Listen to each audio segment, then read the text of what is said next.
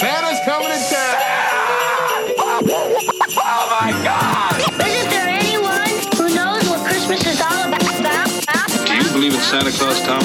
Sure I do. Merry Christmas, filthy animal. Christmas isn't just a day or a day. It's a frame of mind. Best way to spread Christmas cheer is singing loud for all to hear. But snowmen can't talk. Rudolph, with your nose so bright, won't you guide my sleigh tonight? I am just about this close to taking all those presents back to the chimney. I won't let all this commercialism ruin my Christmas. Oh my God, I shot my eye out. Full-blown holiday emergency here. God bless us, everyone. Merry Christmas.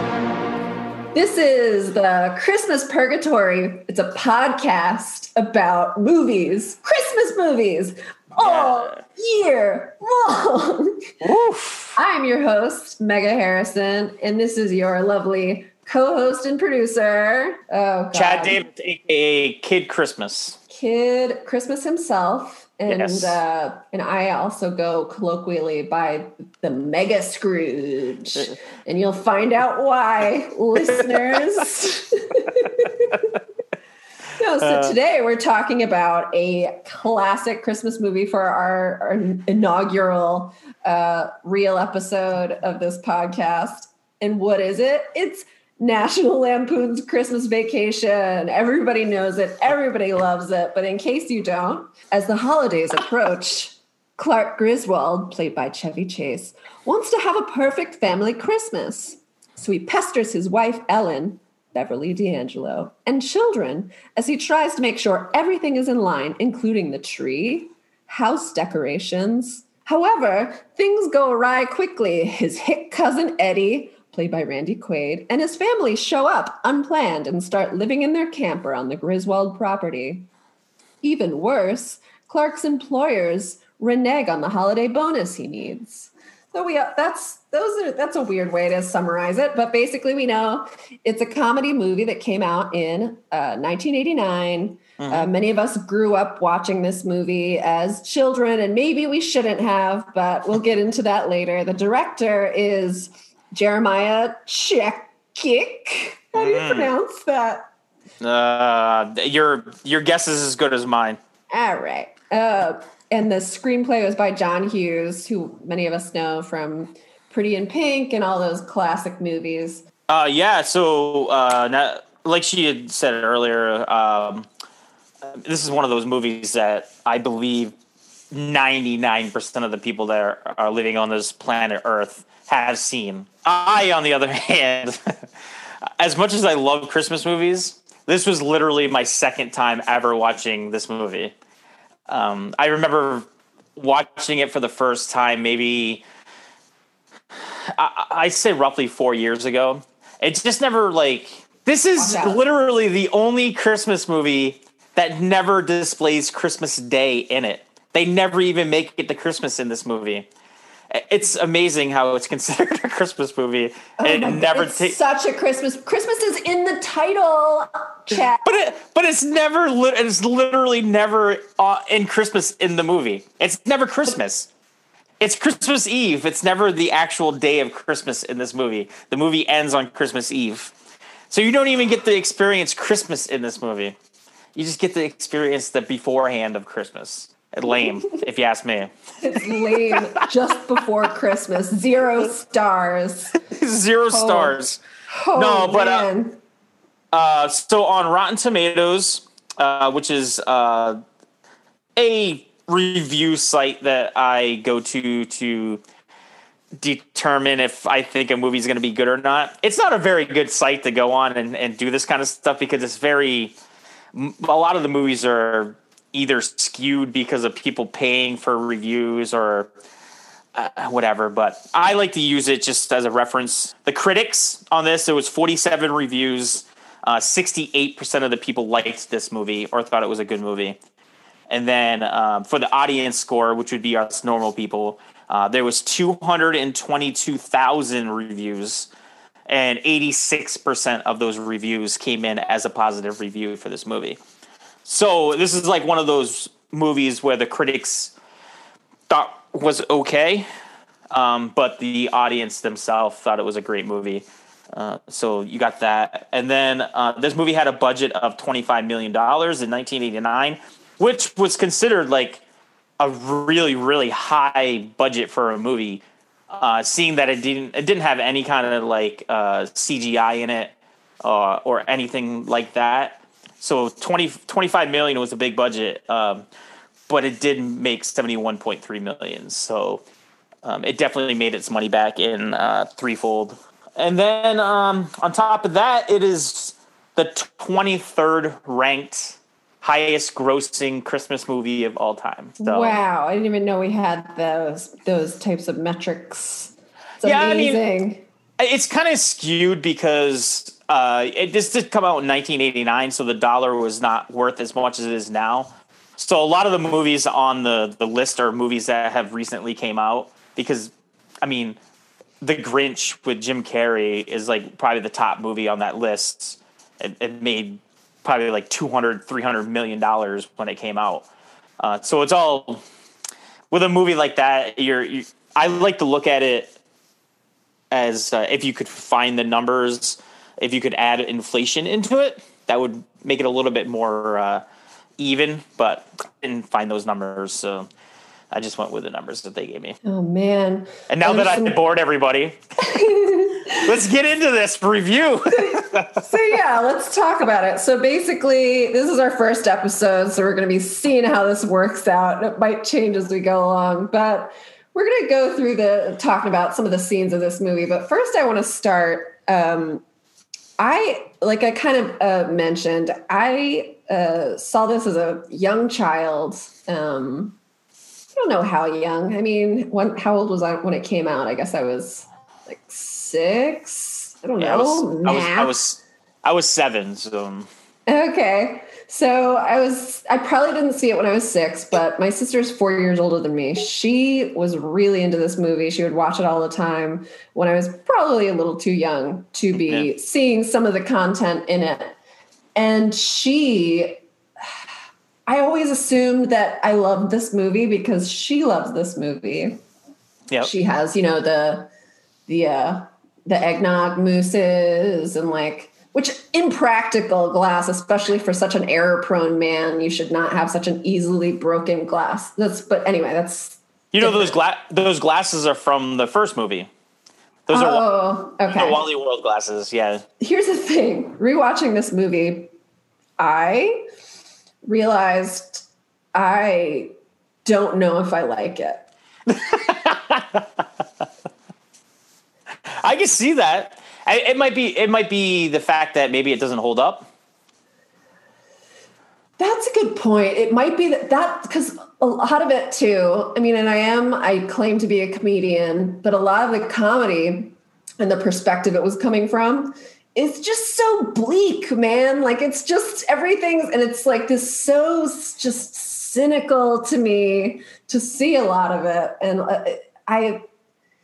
and the slapstick of it, I just get nervous. I don't want people to be hurt.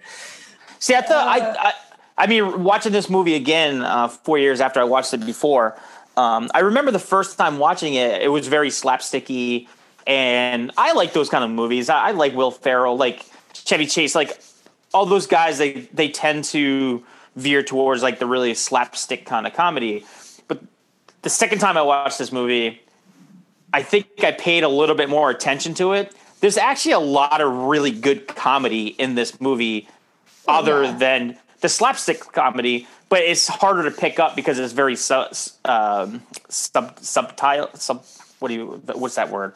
Subtle. Subtle? Is that a word? Subtle. Subtle. There you go. Subtle. You guys are going to find out real quick. I'm horrible with words. So, subtle. Very subtle. Very subtle humor in it, and it's all coming from basically Chevy Chase and his. I think with his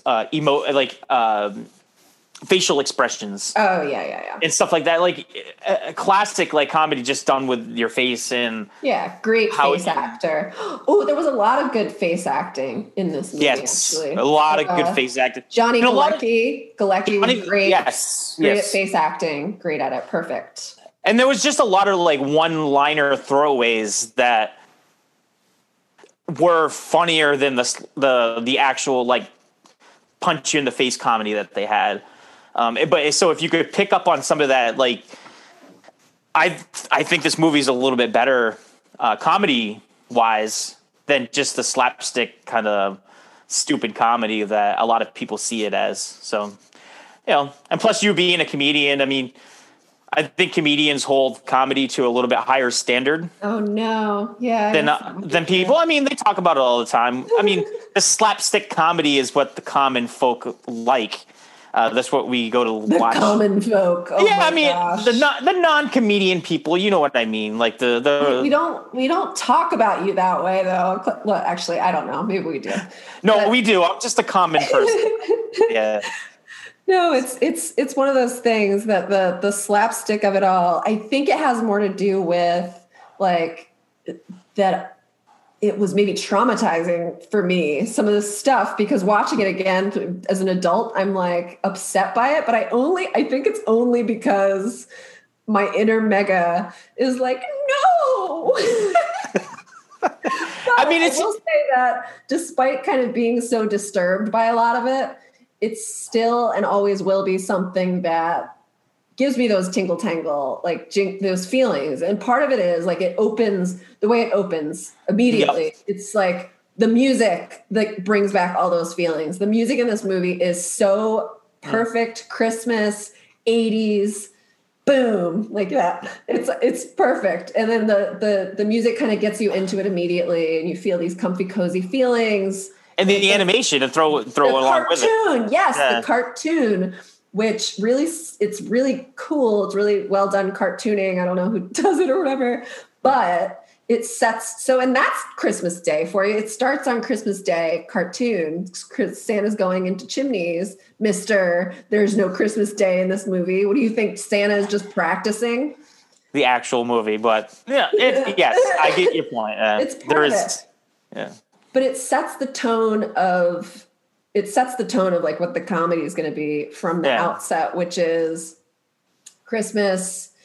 And it's something that universal we can all relate to. It's like Christmas is this time of year that you're supposed to be just like happy and carefree, but actually it's super stressful and super hard for a lot of reasons. And that makes it even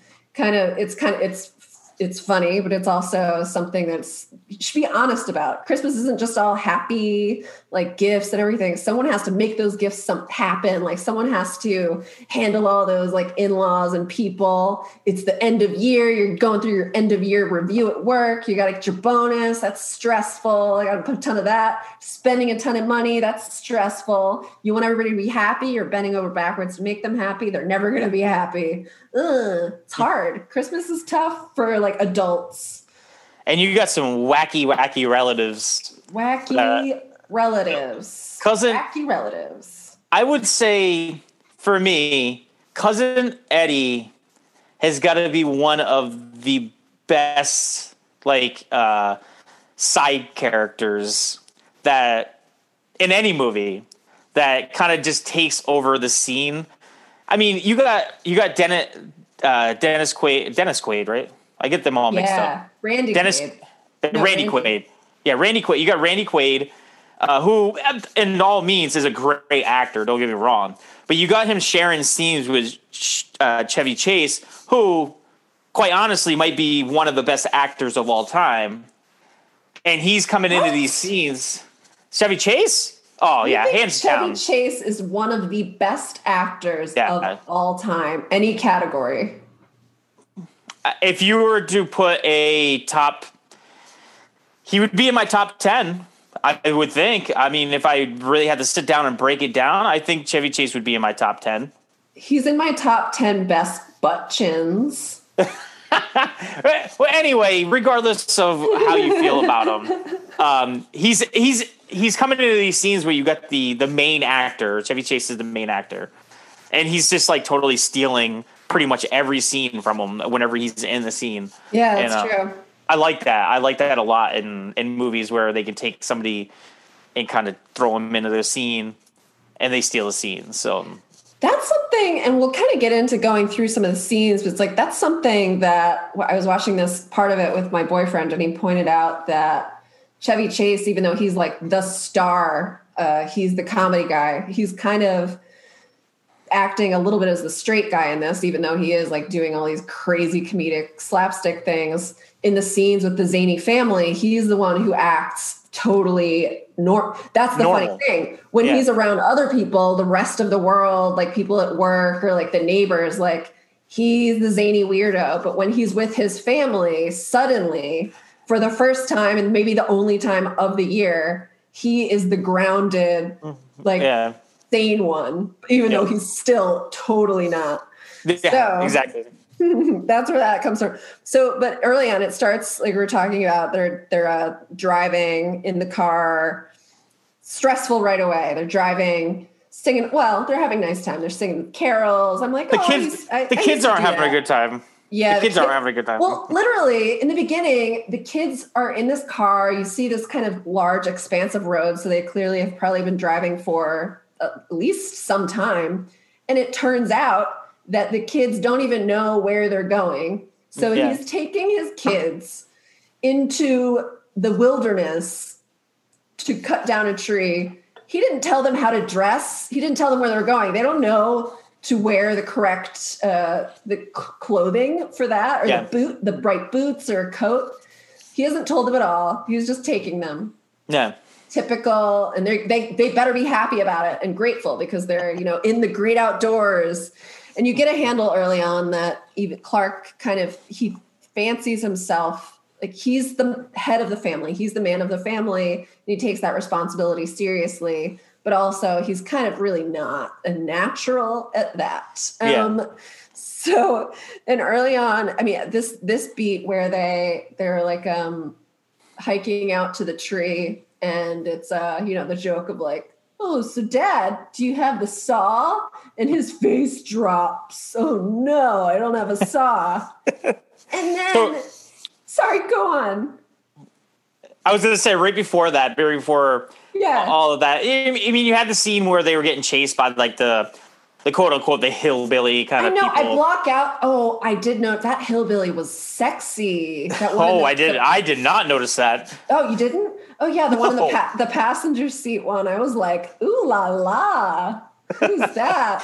Anyway, so you get all this craziness going on with him being chased, him speeding up, almost getting hit by an 18 wheeler.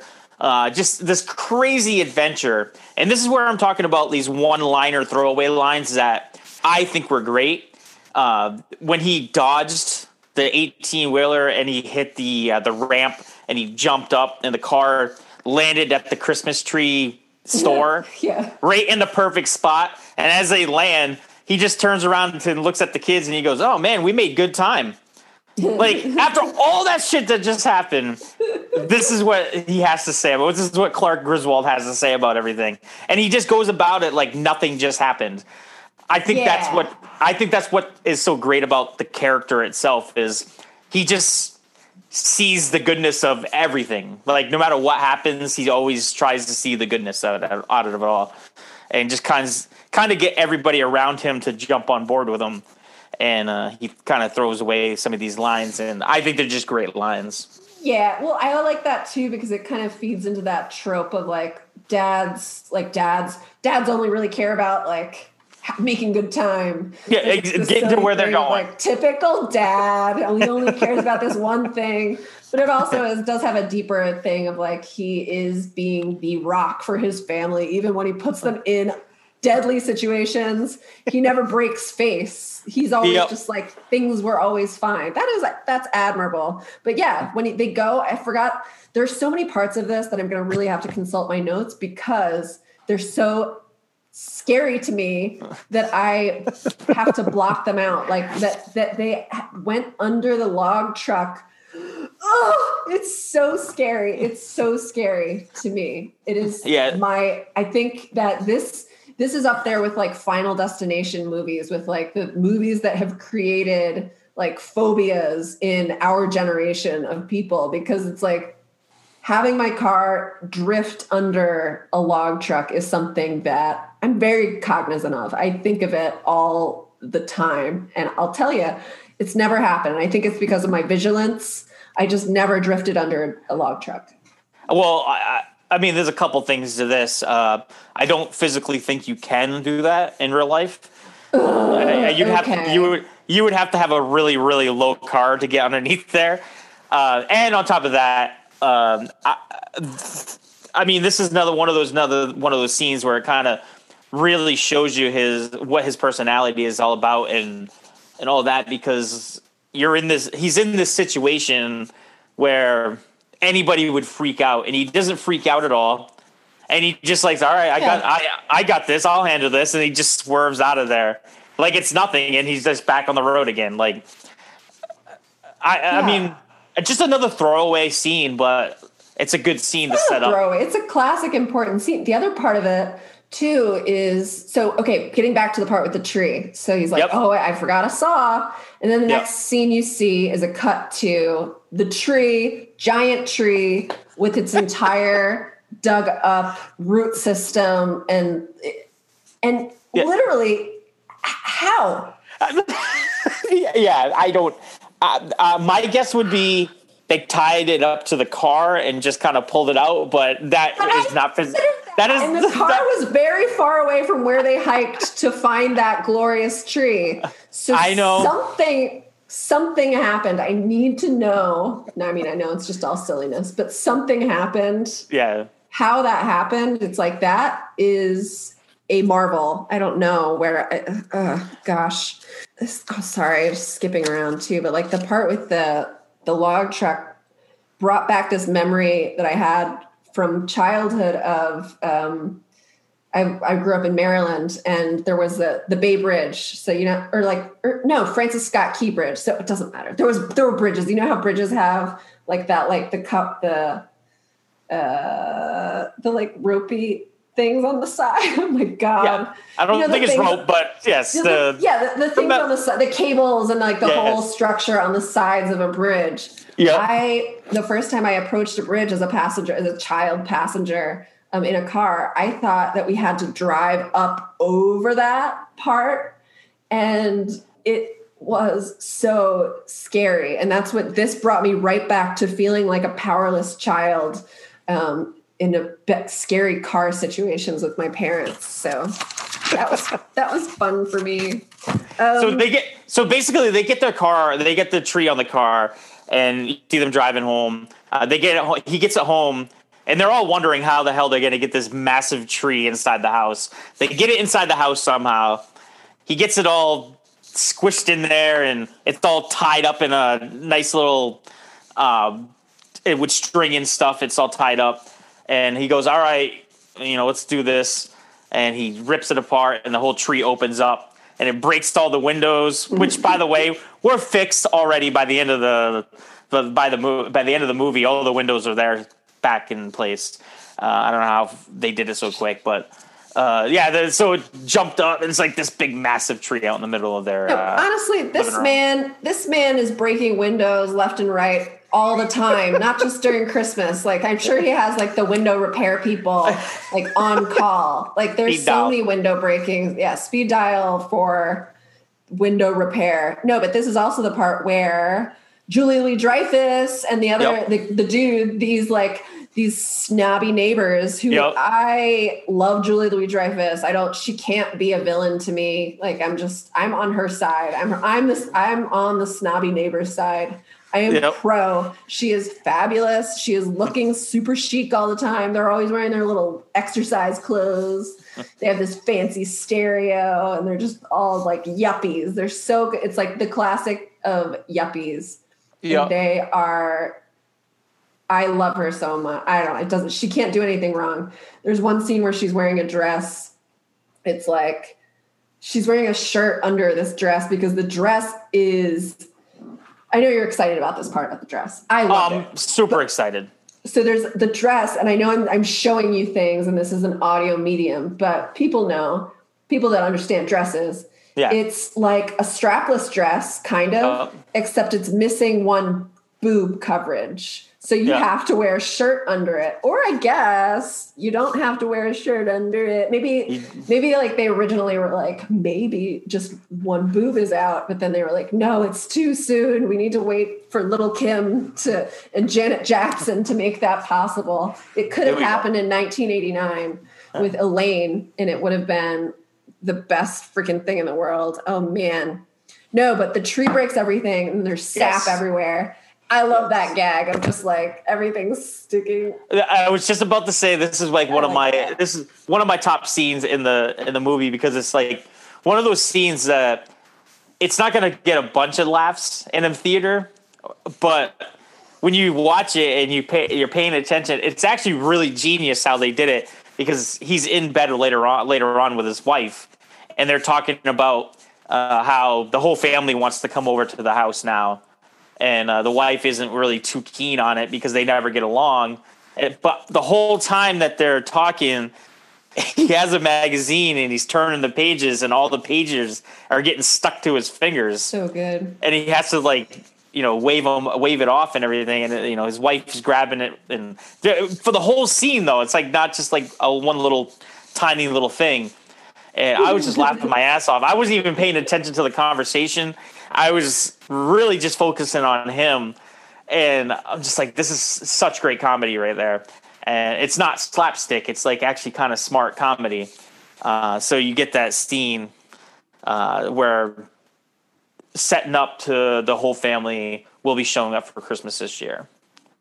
Do you think that Home Alone and the Sticky Bandits took anything from the stickiness of this scene? No. Okay. Yeah, you're probably right. I think it did because, that's another movie which we'll get to eventually where there's tons of slapstick and stickiness. Like, it's obviously those are the two things that connect it. Okay, they get to Clark's work. And I love this because I never really even thought, I watched it as a kid. I never really thought about like his professional life that much, even though it's kind of a big part of this. He's like a food additive guy. He's a scientist. That's so cool. I'm a scientist, guys. No, and like he really knows his stuff, and you can tell that at work he's kind of the nerd of people. Like even though he's kind of this doofus at home who's like always sticky and breaking windows, at work he's just this super nerd who doesn't even really know how to talk to normal people. In terms that it's like speak in layman's terms because he's too overly technical and he's a nerd. He's up for potentially food additive designer of the year, which sounds dope. I want to be that for making things like crispier. What was it? It was like have varnish, an edible varnish. It's something crazy. Oh God. When I took it in, I was like, that sounds great. An edible varnish. But now I'm realizing it's a joke, but now it's the future. So I'm sure there are tons of edible varnishes. There's edible glitter that you can add to any of your drinks. We're eating all kinds of crazy shit over here in 2020. So thank you, Clark Griswold, for your contribution to that. So this work scene pretty much sets up what I would consider is the plot of the movie, which is he's waiting on his bonus to get a pool. I got a question for you. I've never bought a pool in my lifetime. He had mentioned that he already put $7,500 down as a deposit. I mean, how much does a pool cost? Especially in 1989. It's in ground though, right? So like he has this whole little, like architecture. Yeah, he has a little model for it. Of it, which is, there's some of these things that I just kind of take like, oh, of course you would have a model for your pool, but obviously that is patently ridiculous. Nobody normally would go through that effort. But yeah, I have Are you looking it up? How much pools cost? Keep on talking. I'm going to Google as we're talking. Yeah, I have no idea because in-ground, I wasn't raised in that type of family. Like we had the above ground pool that could fall apart and just spill you into the yard at any moment. This is all right. In-ground. It says the average pool would be $16,000 to $24,000 in 1989. What? Yeah, so that was pretty hefty. Yeah, it's a lot. That's a big bonus too, dude. Good for you, Clark Griswold. Okay, so I got this other total now. So it's the internet. Nobody knows anything. But it says adjusted for inflation, it would be about $11,166.85 in 1989. So his $7,500 is a very hefty down payment on a $12,000 pool. And that's a massive bonus, by the way. I mean, I don't know what scientists get for bonuses, but if you're going to buy a pool, that's a pretty decent sized bonus. So pretty much this sets up for the whole plot of the movie where, he's waiting on his bonus check, and pretty much the movie revolves around him waiting to get his check so he can make everybody else happy by buying, nephews gifts and stuff like that. So. No, for sure. And that sets the whole scene for kind of the man he wants to be, the man that he kind of feels, even though obviously he's killing it as career, he's up for an award. He's, a technical go-to for all the other lay people there, but he's kind of maybe feeling unfulfilled in his career. Like what he really cares about is just being this provider for his family and like having a better life. But also in the next scene, you learn, although he's such a nice guy, he really cares about his family. Also kind of a perv. But aren't we all? But this is one of those scenes that's like classic, quotable from the movie. He goes to the mall. He encounters this gorgeous shop girl who is, flirtatious in a way. That mall too. I loved this chic 80s mall. It made malls it's like the heyday of malls. It made malls look like a whole event, like a really exciting place to go. Even before COVID, it's like, I don't go to mall. I'm not going to go to a mall. Like you can buy everything online, but also malls, so many malls are so sad. But this was clearly like, I remember going to malls when I was younger and it being kind of exciting. Like, this is the fancy mall. So he went to the fancy mall. He went to the fancy mall and he's this gorgeous shop girl and saying the most awkward and kind of gross things to her. And she's just kind of ignoring the fact that and then the best part, which is like, oh, you're seasoned to be Mary. Well, that's my name. And then her name is Mary, and it's just like this one of these perfect things. That's my name. Oh, love it. Love that. My sister quotes that all the time. And that's when his son shows up at the end when she's showing the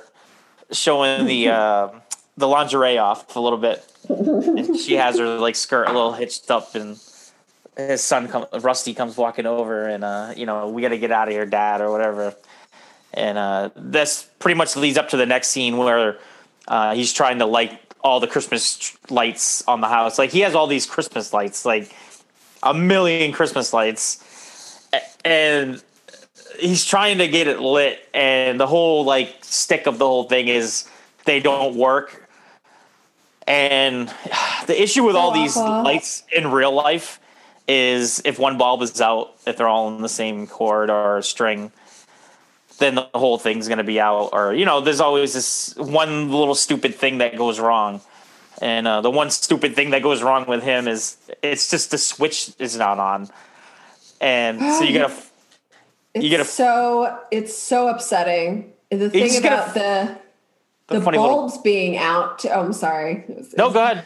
But the bulb being out too. I think now we know that. All of us know that. And I think it's because of the work that Chevy Chase did in this movie and with the writer, John Hughes, by writing it. Now we know all about that. We can never, it's burned into our brains. But here's the thing that I was wondering, because I've never owned a house. I've never really elaborately decorated a house with lights. Do you actually just staple your house? I'm not 100% sure because I've never decorated a house either. But I would think if you were to decorate your house like every year, you would have some kind of hinges or like a corner of the house where you can put the lights and it won't go anywhere. There's got to be certain things going on in your house that maybe the first year you kind of staple them up because you don't really know what you're doing. But I think if you're a constant Christmas lighter, this is interesting. That you would put up some kind of bracket or something to kind of string them along the way. I mean, that's what I would think. What you're positing is that this is Clark Griswold's first time putting up lights to this extent. No, Clark is a different animal. He does not go by the normal standards. So I think the normal, regular person would have some. I don't think they're stapling lights to their house. If that's the simple answer. It's a Clark Griswold thing. Yeah. No, but how do you think Clark Griswold would feel about icicle lights that now are like ubiquitous and they have been for the past 20 years? You don't think he would go for the icicle lights? No, Clark Griswold is a classic kind of guy. He likes the classics, the real lights, the ones that change colors and the red, the green.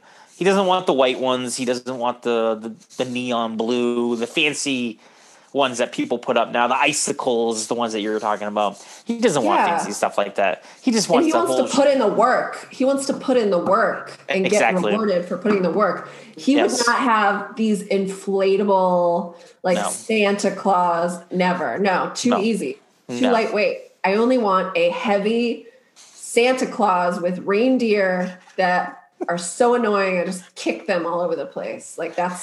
He wants something inconvenient because if you don't have to work for it, you don't even deserve it. Those are good values. I stand by that. Yeah, definitely. No, but he wouldn't do the net that we just can throw on top of bushes. Yeah. Never. 100% no. It's not his thing. Throw it in the garbage. So he couldn't get the light. Pretty much he couldn't get the lights to work. They were coming off and on, and every time they would come on, he'd walk outside and they'd turn off because his wife was going inside because somebody else would turn the switch off by the time he got out there. So you had this back and forth kind of scene where he's going back and forth between the lights being on and the lights being off, and then finally the lights are on, and then it kind of leads up. I think there might have been a scene in between, but I don't really remember what the scene is about. But somehow the next morning. They're all going out, but he ends up going up into the attic for something. Oh, this is another classic scene. So he goes up into the attic, and then somebody else obviously comes behind him and shuts the attic door on the steps that go up to the attic and locks it. So now he's stuck up in the attic while everybody else is leaving. And they didn't really give that much. It didn't take them that long to say, no, we're leaving without him. They didn't look for him. They didn't nothing. They just kind of they went, hey, Clark, are you ready? Oh, I guess he's not coming. Let's get out of here. I got to get something in my stomach. Oh, man. No, exactly. All of his family's there. And that's kind of just pointing out that's even though it's his house, he's the man of the house. He's doing everything. He just gets no respect. And he goes up into the attic. He gets locked up in there. It's scarier than Hereditary. Classic Clark Griswold. Okay, that's hard to say. Classic Clark Griswold. Yep. He makes the best of the situation and makes a lovely time for himself up in the attic wearing old furs and a turban. That's what I would do. He's relatable. And then watching old... Okay, one of my interesting facts that I like to come up and read about is in one of these scenes.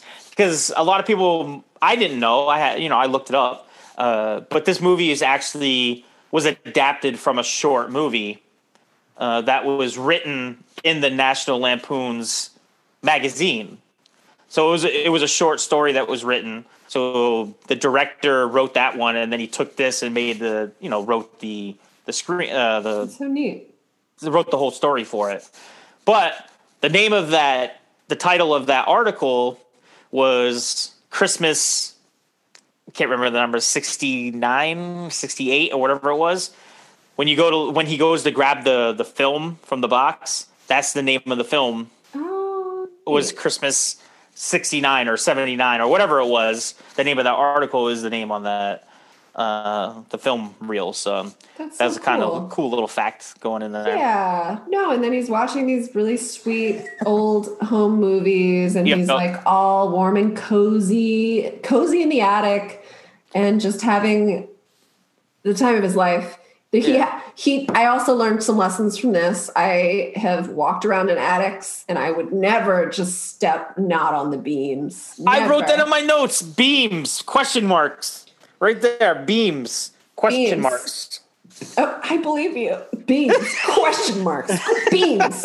No, but this is okay. This is a good point too, because it's like there are some of these slapsticky things and beats that it kind of takes you out of it for a second sometimes, because you're like, nobody would just not walk on the beams, but I don't know, but he doesn't play by those rules. Nobody would just sit on the door all cozy. But he's a different guy. Yeah. Yeah, he's dressed up in all these old clothing. Like he has a scarf on. He got these long gloves on. And he's kind of just sitting there crying as he's watching these movies or these old antique films. And then his wife comes in and sees him crying and stuff, and then I don't know what happens. What happens after that? I mean, well, she opens the attic door, and he's on the attic door, and he falls, but he's fine. No, there's no blood or anything. Everything's fine. Oh, I did note though that they did, when he was walking around the attic, they did like the stepping on like part of a board, and like it hits your face, like the rake scene. And I love. No, okay, I'm going to tell you, I fell off of a boat recently, and it wasn't in the water, so it was a yard boat. You know, like how sometimes you have a boat in the yard, and when you go sailing in the yard, So there's a boat in the yard, and I never went on it because I was worried that it was that something dangerous. I was like, I don't trust going on that boat, but I threw caution to the wind, and I said, I'm going to go on the boat. And as I went on it, and it was no incident. And then when I came off of it onto this platform where I had to step, I did the board thing. There was a board issue. So like this platform was made of just loose boards, and I stepped on one of them such that it just went up exactly like that. But instead of it hitting me in the face, I was jumping off a boat. I fell through. I got all bruised up. This was right before a comedy show. And then I got all bruised up. Like it wasn't that bad, but like all scraped up. And then it was just, and then I had the person that was running the show, I had to be like, oh, I fell off a boat. And they were like, what? I mean, these are these things. It wasn't in the water. It was in the yard. I mean, it was, it's a worse situation. It's worse. I don't know. It was a boating accident, and it wasn't bad. I survived. I have no more scrapes or bruises. Everything's all healed up. I'm perfectly fine. But I think that maybe I am a lot more like Clark Griswold than I like to admit. Is the only thing. But, So this is going to lead up to the next scene where we get reintroduced. If you've seen the first movie, you get reintroduced to Cousin Eddie. Eddie, he kind of just shows up out of nowhere, which I thought was hilarious because he wasn't in the scene at first, and then all of a sudden they show. Oh yeah, he's just there, like a close up of Chevy Chase, and all of a sudden you hear his voice, and it like kind of pans over, and he's standing right next to Chevy Chase. And at this point is where you really. I think the movie picks up a lot because not only because of Cousin Eddie, but you get the very sarcastic side of Clark Griswold coming out now. Oh, yes. Because he does not like Cousin Eddie at all. He doesn't hate him. He loves him because he is family. But he can't stand him. He can't stand to be around him. and just the quick little jabs that he throws at him all the time are so funny and just classic humor. I loved every second of their interaction with each other. This is where you get introduced to them. There's a part. So yeah, Randy's there. I mean, Eddie's there, and he says, "You know, are you surprised to see me?" And I wrote this down because it's too good. Clark says, "If I woke up tomorrow with my head sewn into the carpet, I wouldn't be more surprised." I like that. It's such a funny line. It's so cute. And then I liked, there's a scene later that then you learn that not only is Eddie kind of a hick and he lives in this kind of really crusty old trailer that somehow still runs, he is also a little bit of a freak in the sheets because he says to his wife, "Don't forget the rubber sheets and the gerbils." Do you hear that? I watched it on TV. I don't know if they said that or not. Don't forget the rubber sheets and the gerbils. And this reminded me too, like rubber sheets are, so like latex sheets, there's like latex fetishes. I've looked into this because there, you know, those Mary Roach books. Stop with your face. Okay. I've looked into it. Professional inquiry. So, okay.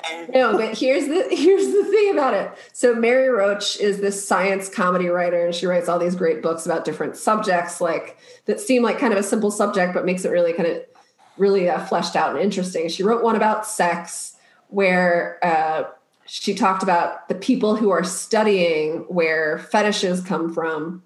And so like, even like with like leather fetishes and all these things, and they're even literally, I have not like fact checked this, but she talks about little mice with like leather jackets to study that fetish using a mouse model. You get it. So, and there's a theory that the latex fetish comes from people who were bedwetters and that like into their teens. So then they started they had the rubber sheets for the bedwetting, but they are also like going through the puberty and like associating kind of maybe some of their first sexual feelings and some of their first like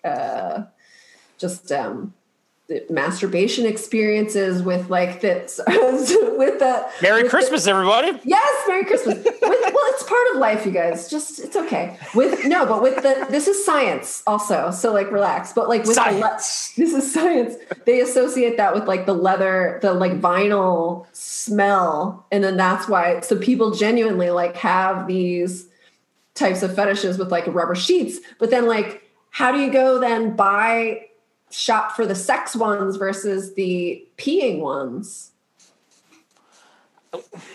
It's actually pretty easy because like the sex ones are super like expensive and the peeing ones are cheap. I'm glad you let me know that. But so, I don't think Eddie has the expensive sex sheets. I think he has I don't think so. I don't think he does. I don't think he does. And the gerbil thing, that's also so 80s because of the whole like what is his name from Pretty Woman? I'm like blanking on it right now. That it would be Richard Gere. There you go.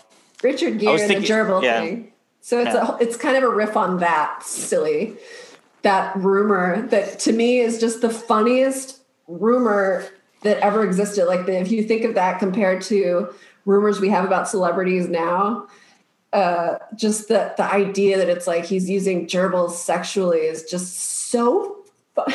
It's so funny to me. I know you're getting uncomfortable. No, I'm not getting uncomfortable. With all my sex talk. I didn't do it. Richard Gere did it. I did not do it. Going into this episode about National Lampoon's Christmas Vacation, I did not ever think in my mind that I was going to be talking about plastic bed sheets and masturbation on those plastic bed sheets. Well, guess what? I got you, brother. I got you. There we go. So basically, I mean, we got to run through this here real quick because we are paying way too much attention to some of the small detail. I think basically the guts of this movie is at this point where you're getting a lot of interactions with the family.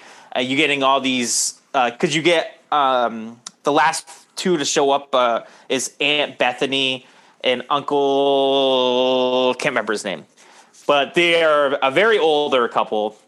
And she's, fun fact, she is dead now. That's not the fun fact. The fun fact is she was the original voice of Betty Boop in the 1920s.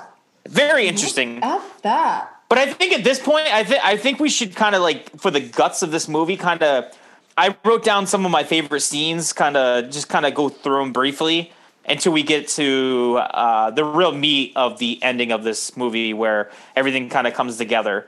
If that's okay with you, I mean. Oh, for sure, yeah. All right, so the guts of this movie, there's a lot of funny things going on. One of my favorite scenes is them walking. So it's Uncle Eddie and Clark Griswold going through Walmart, and I believe to this very second, I only remember Uncle Eddie having one dog.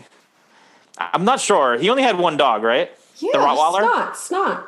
So they're walking through the store. He is grabbing so much food. Oh my God, dog. yeah. Like, I'm talking like 50-pound bags of dog food, and he's throwing like 3 bags at a time on this cart. And I just thought it was so funny walking through and like, is this all for the dog? And like, you could see Clark kind of looking at it too, and was like, is this like, am I buying this now? Because this is where you get the story of how he doesn't think his kids are going to get any presents.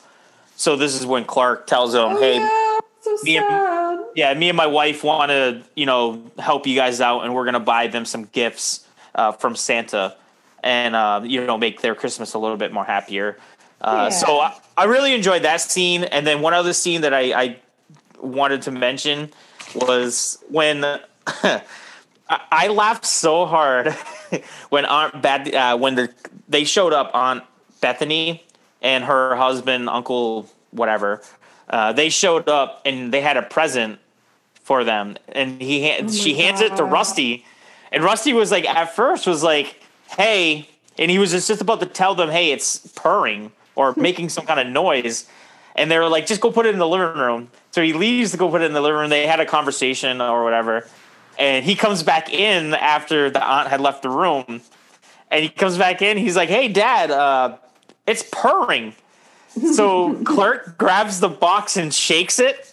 I laughed so freaking hard when he shakes it, and all you hear is meow, like a cat. Oh yeah, it was a good in that box. I was laughing classic. so hard at that moment. I was like, that is one of my favorite. I was laughing so hard, I almost fell off the couch. I was laughing so hard. Oh my God, you silly goose! You're such a silly goose that you skipped one of the most horny making scenes in a movie that has ever existed. I'm not going to harp on it, but I'm going to let you go. I'm going to let you go back, and you could talk about the scenes that you thought were important to the movie. But I'll just maybe go for this just for a second. But basically, we all know what I'm talking about. It's both a pool scene, which is a scene about him fantasizing about something for his family, which then gets mixed with his sexual fantasies. And Mary makes an appearance with something that I saw as a child, and boobies from the side. It's always been. Side boob, yeah. Yeah, side boob, yeah. Okay, sorry. Boobies from the side. Oh, you're like, that has a name. It's side boob. In 2020, we call that side boob. But, yeah. This was the first time side boob was ever. Maybe this was the first time side boob was ever used in a comedy film. In a Christmas movie. Christmas. Oh, for sure, absolutely. There is a funny line that I wrote down that was like, I guess Eddie probably says it like, "Oh, I'm going to be shitting bricks." And then he says, "Oh, sorry, shitting rocks." Oh, no, it's the kid that says that, isn't it? Yeah. Oh, my God. It's so cute. Another classic scene that I kind of jumped over to, which I didn't, in retrospect, watching the scene again, I didn't think was that funny. but it was the scene where he is dumping the waste from his camper into the drainage. It kind of sets up for another scene later on in the movie. Yes. I kind of thought hacky slapstick kind of comedy that I didn't think was funny either, but it was kind of setting up another scene where Cousin Eddie was he was draining the waste system from his camper into the sewer system.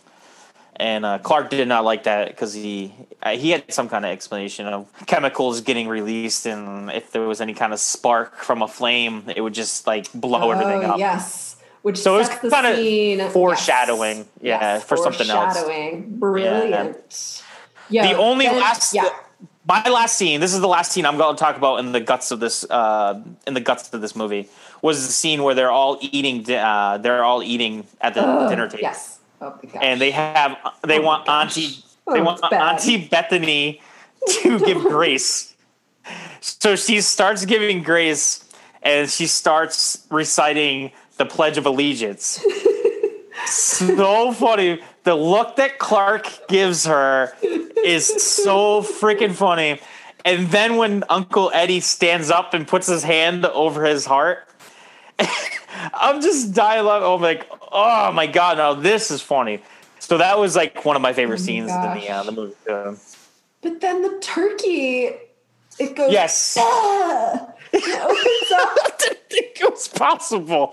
It's surreal. No, it's genuinely, it feels surreal. It starts feeling really surreal after that moment because basically then everything everything's already been crazy. Everything's going crazier. The cat's dead from chewing on wires. The tree catches on fire from the cigar. That's also foreshadowing for bad things to happen. The boss gets abducted by Eddie. And actually, what a hero. He has a chainsaw. Clark goes nuts with a chainsaw. Yes. He looks like, so at the beginning of the movie, he came out and he looked like Jason Voorhees with the goaltender's mask on. And then later on, he came out looking like Texas Chainsaw Massacre with the chainsaw. So like those kind of like slasher reference.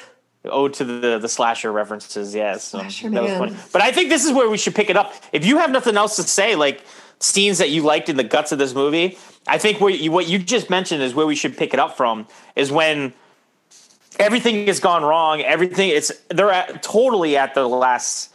Yeah. He's totally at his last piece of string, and this is where Cousin Eddie gets the idea that he is gonna pay Clark back by all his help that he's given him, and he's going to take matters in his own hand.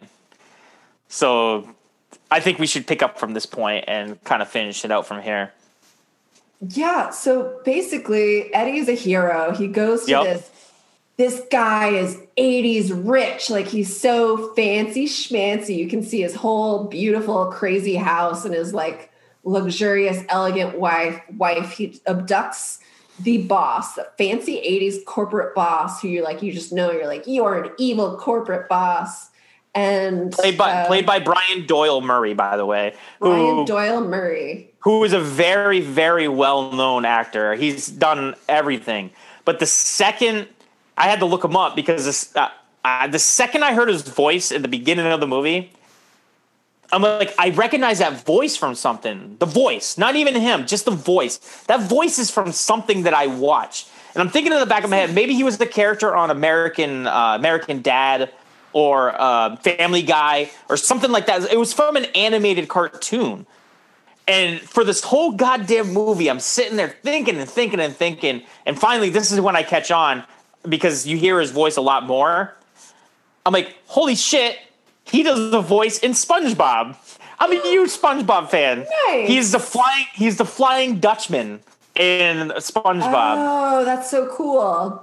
So like cool. It's just one of those things in my head where I knew who he was. I've seen him in other movies, but his voice was so recognizable to me that I was just sitting there like it was racking my brain so much, and it was like a relief when I was like, SpongeBob, I got it. I can enjoy the rest of this movie now. Oh, I'm so glad for you. Yeah, that is so hard when you can't figure out who you're seeing or what you're looking at. Yeah. Imagine not having like IMDb at all, which is imagine being these people in the 80s. Yeah, I know, right? But the crazy thing is I got it on my. I was proud of myself because I got it by myself. I'm proud. Yeah. But then you wouldn't have been able to confirm it if you didn't have. See, 2020 isn't so bad, you guys. 2020 is great. 2020 is okay. No, but so Eddie abducts the boss, and then at first Clark's kind of mad, but basically then it's revealed that the boss is pretty much being kind of a jerk and a Scrooge because he's like, I'm not giving bonuses this year. And he explains, well, this is what, the setup for this is what really set Clark off is that he realizes that he's not getting a bonus. Yes. So this is where it sets off all this. Yeah, so he's not getting a bonus. Yeah. He's getting like a Jello of the Month club or something, jelly. Jello of the Month. And it's like, he doesn't get a bonus. And then so it's like, the guy's kidnapped. And it turns out it wasn't just Clark who didn't get a bonus. This guy didn't give anybody bonuses. Yeah. And he's basically, it's just for the bottom line because he's just this cold corporate Scrooge. That's what you learn. He's the Scrooge McDuck about it. And it basically is revealed he just didn't give bonuses. And Clark explains it's like, this is part of our compensation that we kind of like expect, especially if we're like performing at a high level. We're planning based on this. And like, they really set the frame that this guy is filthy rich, but basically he goes kind of freaking crazy. He has a chainsaw. It gets really scary. It's like things are off the rails. Like things are going to go totally south from here, but they don't. No, they don't. It all works out in the end because of the Christmas spirit. Yeah, no, definitely. No, but I don't have a lot of notes after this because I kind of just got wrapped up into the rest of the part. Yeah. It became so crazy with the explosion. And then Santa Claus flying across the moon. And I just got a little wrapped up into it and all the music of it all. Because like I mentioned earlier, this has the best Christmassy music. I probably just am going to just listen to the soundtrack as much as I can this holiday season. That song that's like, and I don't know the words to songs. I don't know what's wrong. It's like,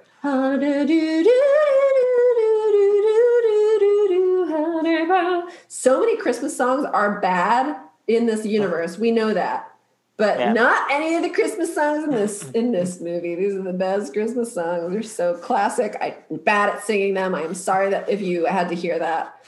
I am sorry. I'm sorry. So one of the things that we should mention, one of the funnier scenes, one of the classic scenes is the scene where he does open up the check and he starts calling his boss all these names. I think he calls them, I could be wrong here, but I think he called them 32 or 33 names, different names. So from the research that I did, because I'm wondering in the back of my head, is this something that Chevy Chase just did randomly? Oh, like and improv? Was just spitting out names, improv wise, and they just kind of let him keep going. And come to find out that some of it was, yes, improv, but most of it was, and you can't see it when you're watching the movie, but because the scene is set up where everybody is in the room with him, everybody in the room has a flashcard on it with a name on it. So he's going around the room just looking at the flashcards. We're yelling out the names that are on the flashcards. So I thought that was a pretty cool little behind the scenes kind of thing that goes along with the movie. But yeah, the end of the movie kind of wraps up in a good way. You find out you do find out that the boss is doing it. So you get this big scene where the wife calls the cops, and a little overdone, I think, because they bring in the SWAT team. Which I would think that they would probably just call the local cops first to check it out and see what's going on before they called the SWAT team in.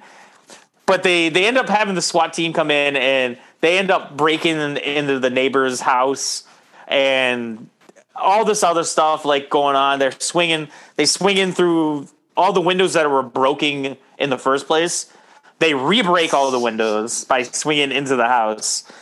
And we find out that it's all a misunderstanding because the boss has a change of heart because of cousin Eddie. Eddie has a big speech about how great Clark is and that he deserves this kind of thing and this and that. Yeah. The wife shows up with the cops, comes in, and she's explained to how he goes. The boss says, "You know how I said I was gonna not give everybody. I was thinking about not getting everybody bonuses.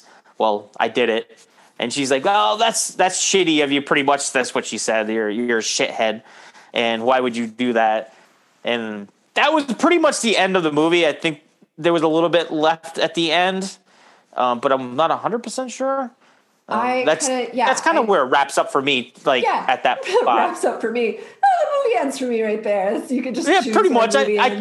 I can't really remember if there's like a scene after it. Maybe there's a scene with him and his wife. No, they go all outside. The end is like they're singing together. They're still also not singing, just like the Pledge of Allegiance or whatever. They're still. Oh yeah, that's right. The end, because when he blows up, when the uncle blows up because he throws the match in there, it blows up, and then all of a sudden the aunt is singing the national anthem. That's right. Yes, they're very patriotic. The bomb's bursting in air, and you just see like a big light go up in the air. That was a really funny scene too. So I'm glad. Funny. It closes it out, and it's also kind of this family is a bunch of kooky weirdos. They do things their own way, but they love each other. They do it together, and it's Christmas. Yes. So I think we should end every podcast, which we agreed upon beforehand, with a rating, some sort of rating system. And I mean, it's totally up to you, but I think we should stick with the Christmas, the 12 days of Christmas as a rating system. So we're gonna instead of rating it 1 through 5 or 1 through 10, we're gonna rate this 1 through 12. And I will have it in a second. We will have the lists of what each day is in the song, and that will be the rating of what we think of the movie. So if if we think it's a 5 out of 12, then we would give it 5 golden rings. And you can sing it if you want.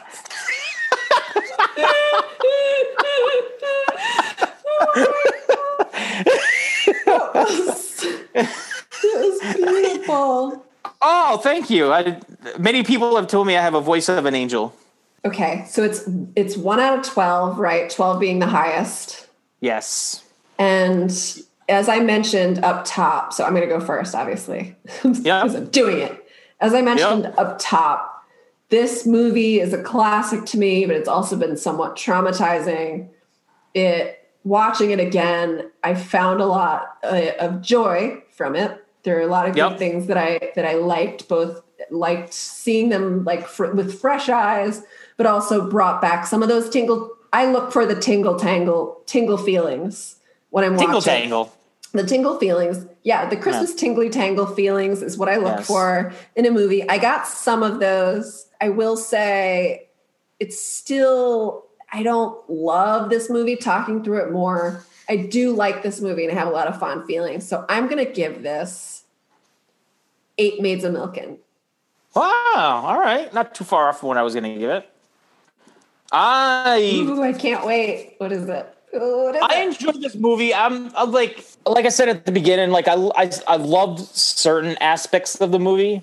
I don't know if I would say it would have held up if, say if you had like a 13, 14-year-old kid and you showed him this movie for the first time, I don't know how much it would hold up, but I still think it had some funny parts in it. I thought really, really funny parts, but I also thought some of those parts were parts that other people probably didn't think were as funny as me. But I would give this movie 7 swans a swimming. Oh, that was beautiful. So 7. I give it a 7 out of 12. Nice. And I was actually more generous than that. 8 out of 12. I'm the most generous of us both. I am the Christmassy one. So I will keep a a piece of paper because I'm old school. I don't know Fancy. computers. I'm gonna keep a piece of iPad paper. right there. You I got an iPad. I got a MacBook Pro. I got Apple TV, but I'm terrible with typing things out on a computer and actually doing something. Well, you know what's terrible? Paper, because that? it tears. It tears. You can cut that. You can cut that. But I'm sorry. no, I'm gonna put a drum roll right there. I'm gonna put one of those like. Oh yes, there will be sound effects. I want jingling sounds. There will be no sound effects in it. Okay. All right. Well, I think we did it. I think that's our first real official episode down. So thanks everybody. Yay, we did it. We did it. We did it. Oh, we're so amazing. We're so brave. We made a podcast. Oh my God. And thank you guys for listening. See you later, Mega. Bye. Sounds like someone needs to sing a Christmas carol. The one night of the year when we all act a little nicer, we smile a little easier, we share a little more. Please tell them that instead of presents this year, I just want my family. Thanks for that Christmas card you sent me, Violet. And we're gonna have the happiest Christmas. And then, to finish, we'll snuggle.